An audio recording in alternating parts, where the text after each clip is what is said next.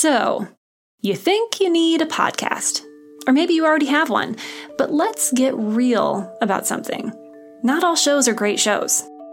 Some are just bad. You know I'm right.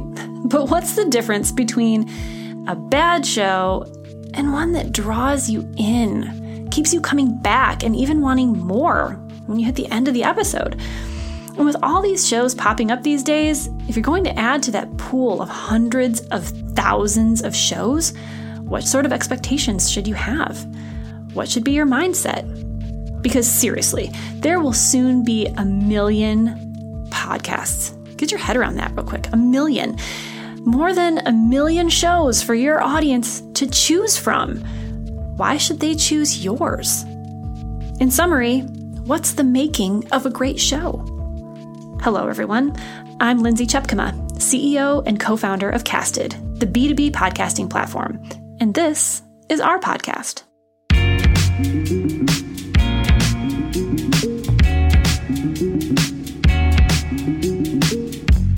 I'm so excited about today's guest. He is a great friend of mine and such a great partner to us here at Casted. He's Jay Acunzo, author, podcast host, speaker, and founder of Marketing Showrunners. Jay has been podcasting since 2014, and since then has made several shows, including his current one of my faves, Unthinkable. He's just such a great storyteller and does such a great job with the show. It's fun to listen to, which is why I'm excited to introduce you all to Jay. Although I'm pretty sure many of you know who he is already.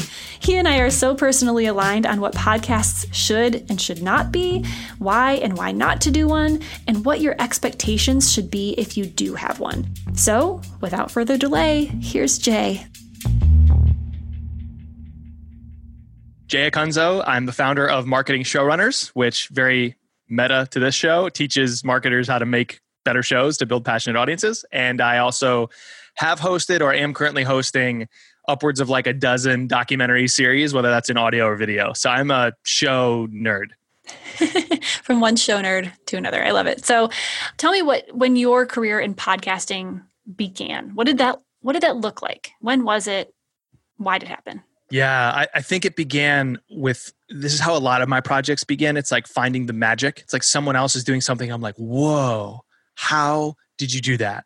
And so for me, it was with Radiolab from WNYC, and just the immersion I felt. Like it's such, their sound design is unbelievable. Their storytelling is great, especially early Radiolab, where they would explore big concepts like color or memory and forgetting and how that works. Like through analogy and story and sound design, just they created the most delicious audio ever. And I was like, I want to do that. That's amazing. I want to make others feel like I feel right now. And I had this friend at a nonprofit in Boston, and I was working for a VC firm at the time called NextView. And the nonprofit helped connect the tech industry to nonprofits that needed, technical expertise and marketing help. And so that's how I met them, and got close to the director, and he's like, talk to me about content. Like, I think we should be publishing more content. And I was like, absolutely. And this is not a hidden agenda at all. You should make a podcast. And also, this is not a hidden agenda either. I should host it. And so he was like, yeah, sure. And so I had to find a way to make 3, 4, 5 episodes. I forget what it was, but I came up with this concept that because the organization, the nonprofit that I was working with, connected the tech industry to the nonprofit industry, I would take one important theme in the business world, and I would interview 2 people, one from nonprofit, one from for-profit, and see how they came at it. And I called it Tech It Forward instead of Pay It Forward. And I made 3 episodes. It was a lot of fun. I think people liked it. I sound so bored as a host. It was like, the audio's all over the place. The edit isn't tight. The volume levels are crazy, different.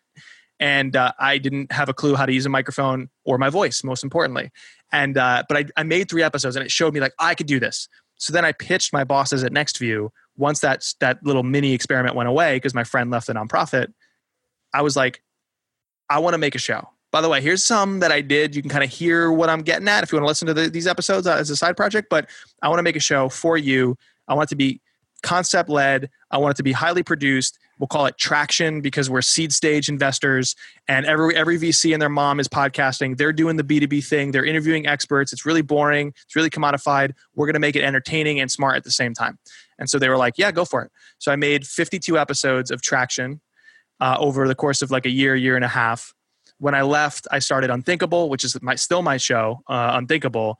And then people heard the production value, thought I had a team, but it was just me tinkering on process, and asked me to create shows for them. So that became a business, which was making shows for other brands. And that dovetailed from services into education, which is what I do now with Marketing Showrunners. That was a very fast synopsis. that was a lot. So when was Traction? Like what year-ish was that? Traction was 2014 to 2016. Okay. And you launched Unthinkable. I think Unthinkable actually, it did overlap Traction a little bit because it was a side project before it was like a focal point of my business. And I remember I would like, they still are and were highly scripted episodes. So I would march to a coffee shop like 2-3 days a week at like 6:30 in the morning. I'd be the first one there. I'd write my show. I'd then go to work. And then like one day a week, I'd steal like a lunch break at work to record in the office. So I think that lasted about, I don't know, say 6 to 9 months. I was doing Traction and Unthinkable at the same time. That's cool. So what were some of the challenges that you ran into? I mean, were you recording and editing and producing and all by yourself? Oh yeah. I mean, like initially I had no help on Traction at all. I never had help on Traction. With Unthinkable, it was intended to be a way to help with my speaking career because it is speaking. Number one, it's practice. Number two, it's a way to log stories for speeches, which is kind of my sneaky advantage. It's like I spoke to an event last week with event marketers, very meta, an event for event marketers. And I had an event marketing story in the speech.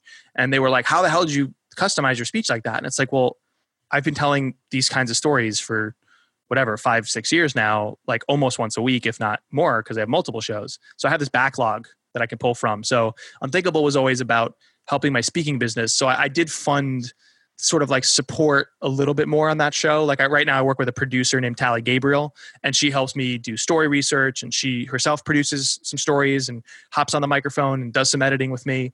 I've worked before with some audio engineers. So yeah, I think that one's got a little more infrastructure, but it's still very, very lean. So you are the definition of a lot of podcasters right now and you're doing it so well. I mean, as someone who listens to your show, obviously, you can't tell. I mean, it doesn't sound like it's all you. I mean, it sounds like you've got an entire team behind you. So how did you get there? Was it all just self-taught? Do you have any background in that, like education? How did you get there? All self-taught. I do want to like keep in mind who we're speaking to with B2B marketers who ostensibly are in-house and listening to this because they're thinking about it on their teams. Like I find it's a fool's errand. The working world bastardizes creativity in one very real way, in many ways, but this one comes to mind now, which is when we pitch an idea like a podcast at a brand, it's like we have to know this is going to work before we do it. But that's not how creativity works. Like creativity works by like tweaking little things all the time. It's like the project is a summary of lots of little wins and losses and moments of learning and emotion. Like you can't just be like, we're starting it from scratch. It's the first episode. We've never done this before. And it's a runaway hit.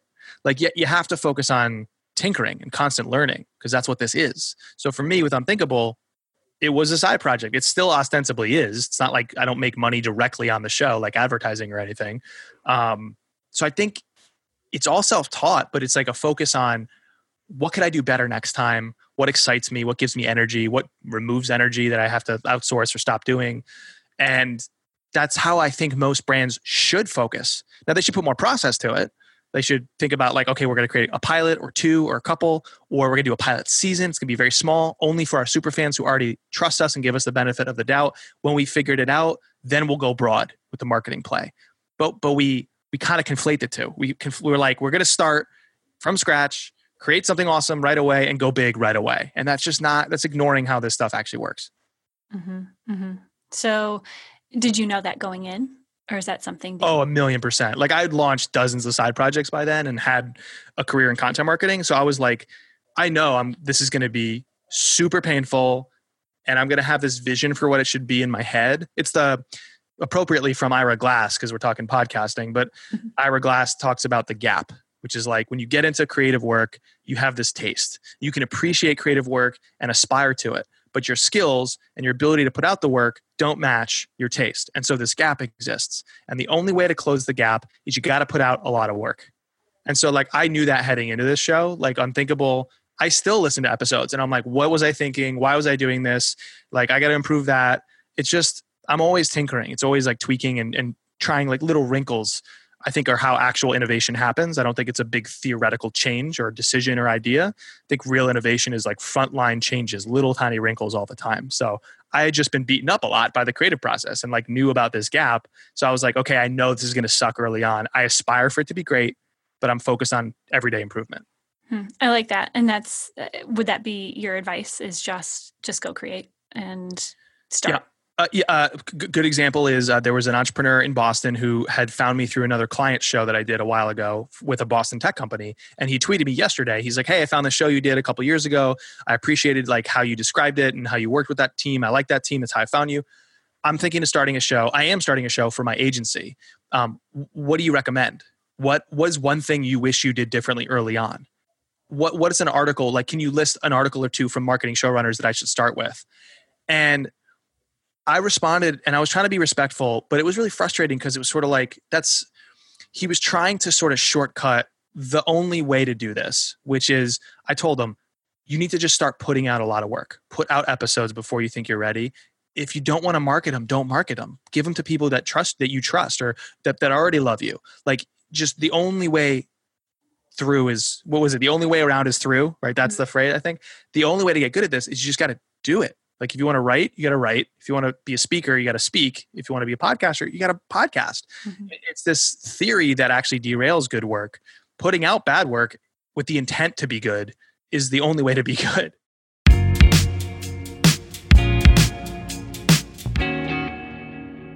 B2B, branded shows, branded podcasts. It feels like they're everywhere and nowhere. It feels like there's a lot happening, but there's a lot left to come. Where do you feel like we are? Tell me the state of the industry, the state of the state, as it were. To talk about shows, we have to put aside shows for a moment. And I think it's more important that we understand what's happening with people in anything we do in marketing. And we can then build up from those first principles a lot better. Like, we can build up better original thinking. We can build up more strategic thinking for executives. Like, everything gets better if you just understand the world first, and then you have to come into that world. Like, there is some kind of preconceived or pre-existing notions into which you're introducing an innovation. That you have to understand those terms first. So we're living through this fundamental shift in marketing, which is a phrase a lot of people have said on a lot of marketing podcasts. But when we then talk about the shift, we talk about the wrong things.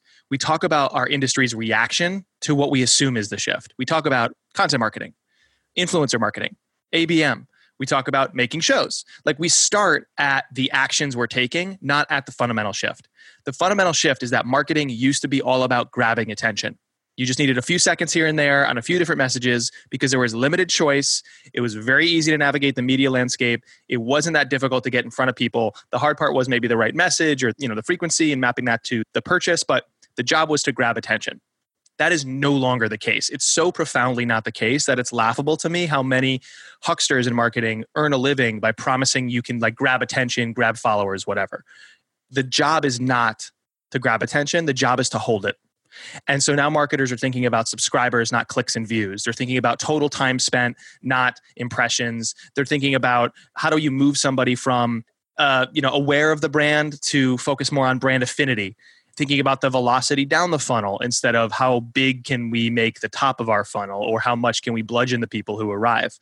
And so I decided about 3 or 4 months ago from when we're speaking now, it's late summer 2019 now, but early in the spring, I decided to launch marketingshowrunners.com to coalesce this community of marketers who are operating under one core belief, which is that marketing is not about who arrives.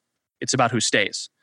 And it just so happens that one really powerful way to encourage more people to stay, to engender trust, to hasten their velocity down the funnel and spur word of mouth, one great way to execute on that belief system is to make a show. So if you first get the shift, then embrace the belief of what marketing becomes given that shift, now we can talk about shows. Absolutely. And I feel like there is this big movement. Obviously, you and I are both here and rallying this movement with this conversation around what should shows be and what should they not be, and what should you expect and what should you not expect? And before I jump on my own soapbox, I want to hear yours. So where should your head be before you even jump into this? Well, I think so. We speak with Marketing Showrunners, we speak to a very specific person in marketing. I mentioned the belief system, but we speak to someone who's making strategic decisions. So what we're not going to do is publish, 101 level, what microphone should I buy kind of content, because that's commodified. It's also not overly useful for marketers. Like, there's a lot of knowledge out there for hobbyists, which you can tap into to figure out your microphone setup. There's a lot of knowledge out there for traditional media, public radio, for example, in the podcast world. There's almost nothing collected and coalesced for strategic marketing decision-making when it comes to making shows. And we got to start there. And so the things I would wrap your mind around if you're listening and you're part of a team or leading a team is, what is a show good for? And there's a couple flavors of answers. So one is you can answer it by, well, what are we measuring, right? Because show me how someone is measured, I'll show you how they behave. Mm-hmm. And the other is, what is the audience going through? And obviously, I think the most important thing to start with is what the audience is going through, but it's a much shorter answer to think about what you're measuring. So let me just start there. So what you want to look at is two distinct benefits to the company. Number one is you want to increase, or you will increase if you have a good show, you increase the lifetime value to your brand of everybody you reach. People spend more time with you. I mean, think about how crazy this is to like our marketing ancestors, if you will. It's like, okay, you're concerned with a 30-second TV spot or a 15-second pre-roll ad. Interesting. Every single week, thousands and thousands of people that we're trying to reach or who are already purchased our product and are becoming super fans now, thousands of people spend 10 minutes, 20 minutes, 30 minutes, 60 minutes, an hour and a half with us every week. Like, that's insanity. That seems beyond reach until you make a show. And so the first thing you do is you increase the lifetime value of those you reach right now. They spend time with you. They trust you. They take more action on your behalf. Ask anybody who hosts a podcast about the visceral response. If they have a good show, the visceral response that they get when they meet somebody who listens offline. It's like nothing you've ever experienced. Like as a speaker, for example, I'm on the road a lot and I speak a lot, and I'll talk to people right after the speech. And one of my favorite interactions started out as something really horrifying, which is people being like talking to me like an old friend. And in my head, I'm like, oh no, I'm that moron who doesn't remember who this person is. They're speaking to me like I met them like 6, 7 different times. Turns out it was more like 30 different times for an hour each time because they listened to my show. Right. Like, show me another type of content that does that. So the first thing as a marketing leader, and I define that in your title or in your behavior, a leader, the lifetime value to your company of everybody you reach goes up. The second thing is that the cost of acquisition of new customers goes down. Because what happens when people adore your show? I mean, how do we all interact with our friends when it comes to any kind of show in any industry? It's word of mouth. And so the people who you reach are more valuable to you, and the people that they can then reach help basically market you to others for free. So LTV goes up, CAC, cost of customer acquisition, goes down, and the sound that you're hearing right now is every CMO drooling. Yeah, absolutely. Absolutely. And that's one of the things, that we're actively solving for and pointing to and trying to make simpler. But how are you seeing those conversations come to play? Because in my past life, there were lots of conversations about, okay, why are we doing this? What's the ROI? What's the value? We're investing all this time and money into this show. I see how much time your team is investing in this show. What are we getting out of it? And right.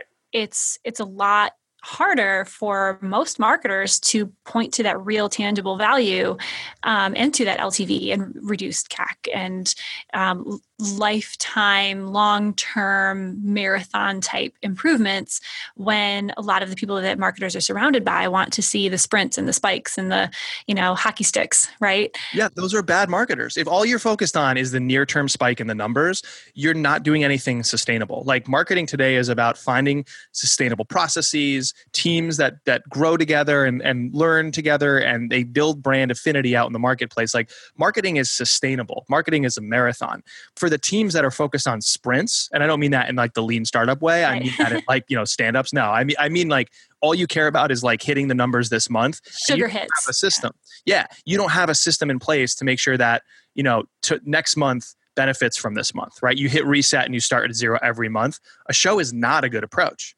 I run a company. where I'm trying to grow the size of the pie, more marketers making more and better shows. That's the goal, grow the pie.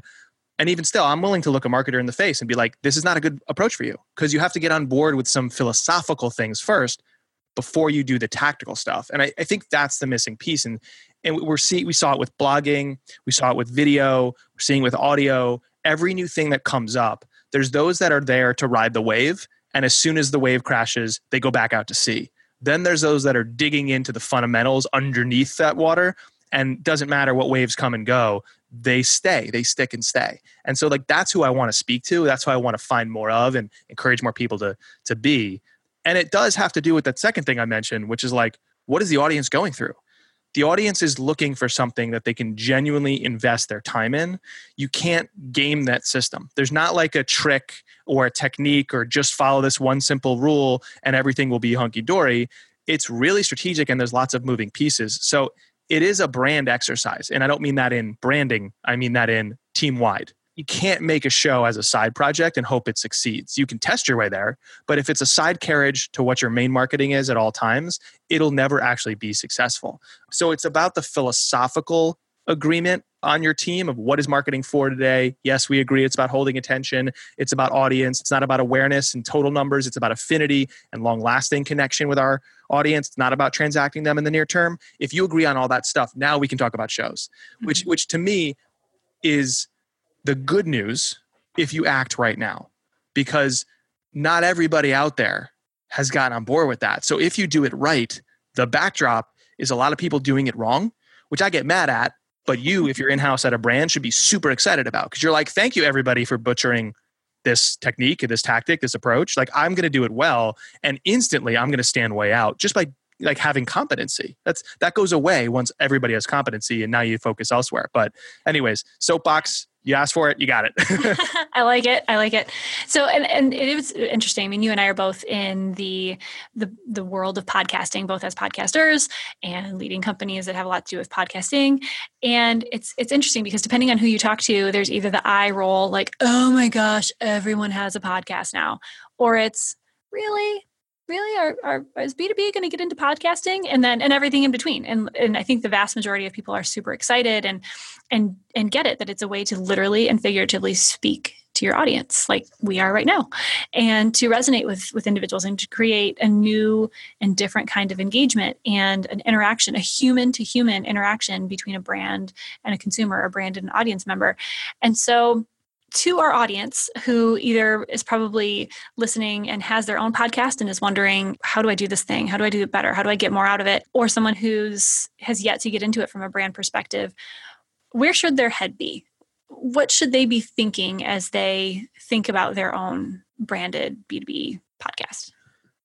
I think a show can either represent the entirety of your brand, sort of not brand message, that's the wrong word, but like what the brand stands for. It could be the entirety of that, or it can be one of the supporting themes that you're trying to own. I'll give you an example. I am working with an organization called Podia, and Podia offers tools for online creators and experts to monetize their passion. So you can sell courses about accounting if you're an influential accountant or a lawyer, or whatever it is, or if it's something that feels a little bit more like traditionally creative, in air quotes, like you could sell membership to access your video content, your podcast, your blog, your newsletter, that kind of stuff. So Podia wants you to make money off of your passion. It tends to skew towards creators, but it could also be any kind of expert in a craft. Okay, that's what they do. So when we started talking about making a podcast together, there were two choices. Do we want to own this idea that's very broad about the kind of creator economy and creator businesses, and we'll do some kind of show that summarizes that in the name of the show and the theme of the show a little more succinctly than that idea, but that's the shorthand. Is a show all about what the company's all about, or is there one specific theme that we know if we own it outright in the marketplace, competitors who copy it can basically be called out, right? Because everybody can copy the blog posts and the tips and tricks and not really, no one bats an eye. But if you copy someone's show, it's IP. That IP is bigger than one piece of content. It sits across many pieces, those episodes, and it can be plucked out and applied to an annual event or a newsletter, et cetera. So the question was, are we making a show that is basically Podia as a show, without talking about us, talking about the themes that Podia cares about? Or is there one theme in particular that if we owned it, it would be a competitive advantage, it would grow the market, it would attract the right people in that market to Podia? And that was the first choice that we made. I think it's the first choice a lot of people should make. And we chose the latter, just to close the loop on this story. We chose to own a theme, which is making creativity and kind of like creative as a career path more palatable, not more exciting, more accessible. That's the word. We want to encourage more people to create content and monetizable content at that around their passion area. And to do that, we have to lower sort of the fear of entry. We have to deconstruct. So what we're doing is we're deconstructing like world-class creators, one favorite project of theirs. Instead of talking about their career, we're taking one project, like the most pinned woman on Pinterest, Joy Cho. She and I deconstructed her newest course and about all the minutia and the emotion and the decision-making that is hidden and behind the scenes to create a great course. All right. Why are we doing that? Again, go back out to the brand level, remove yourself from the show. If Podia can inspire more people to start creating courses, ebooks, podcasts, etc., and they are the brand responsible, A, they own this idea that creativity should be accessible to all, and B, that points everybody who believes in that and it gets inspired by that and listens to that show to Podia's products. So that's the first thing I tell everyone to do. Focus on, is this the brand's larger theme manifest as a show? Or is this one specific theme, concept, bent, or conceit that if we own it, it's beneficial to the audience and to us?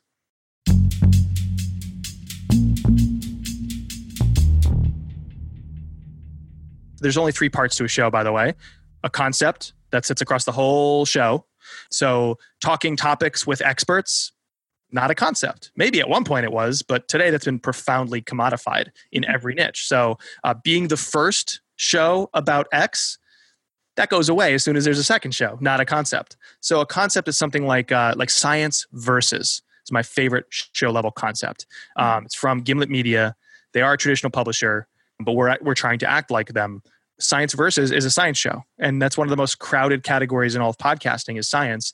But when they talk about organic foods compared to everybody else, it's the science versus the perception, the pop culture understanding, the myths, right? I get it now, Science Versus.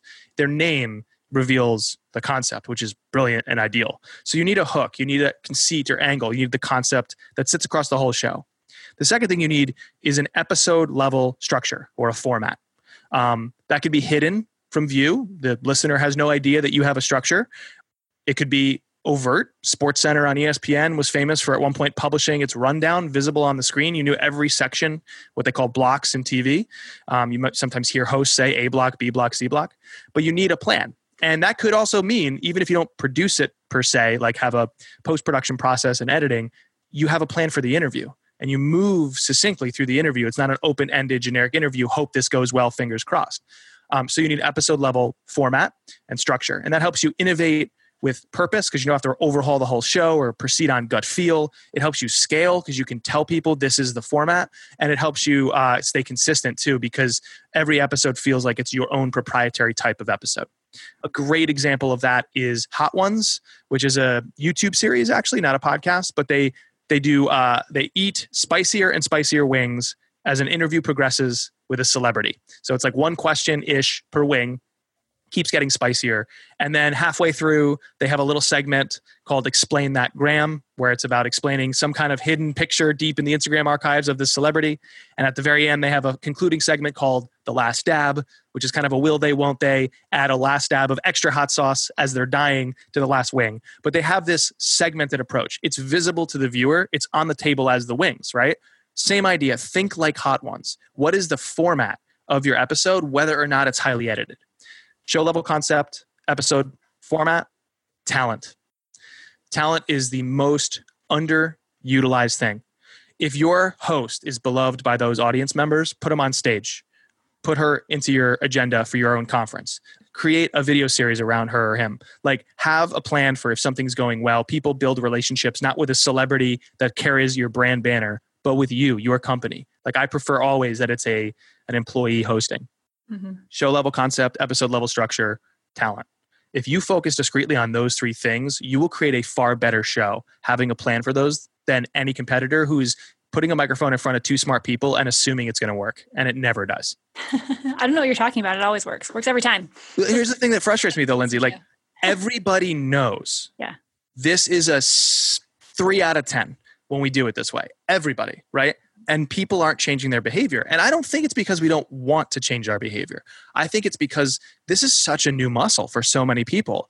And we do have a million things going on. Like I predict that marketing showrunner, like a showrunner, will be a title people will have in marketing at some point. Mm-hmm. But until we get there where it's their full-time job, everybody's sort of bringing other skills over to shows or taking a % of their time and they're distracted by other things. And that's why they chase the next thing instead of reusing the episode. It's a new muscle. It's an important one, but it is something that's new. And so my goal with marketing showrunners is let's break this stuff apart, not only sharing with each other, but also pulling from outside the echo chamber and seeing what works and what doesn't.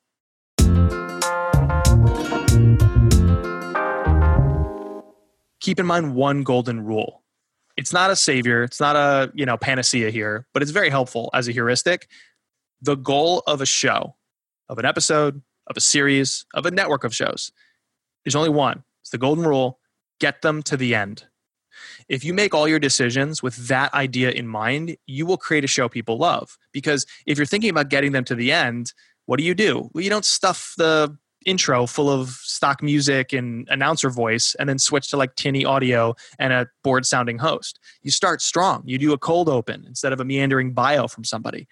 If the goal is to get them to the end of the series, you don't end the episode by dropping them off a cliff. You give them something worth thinking about, something so delicious that they can't wait to get more of it, or an actual prompt. One call to action, not a dozen, not rate, review, subscribe, buy, invite me to your sister's birthday party. No. One call to action or one moment that gets them to go to the next episode. Why? Because it's about getting them to the end. That's it for the show. Thanks to our guest, my friend Jay Acunzo. To learn more about Jay and marketing showrunners, and to see Casted in action with clips from this episode and related content, visit casted.us. Thanks for listening.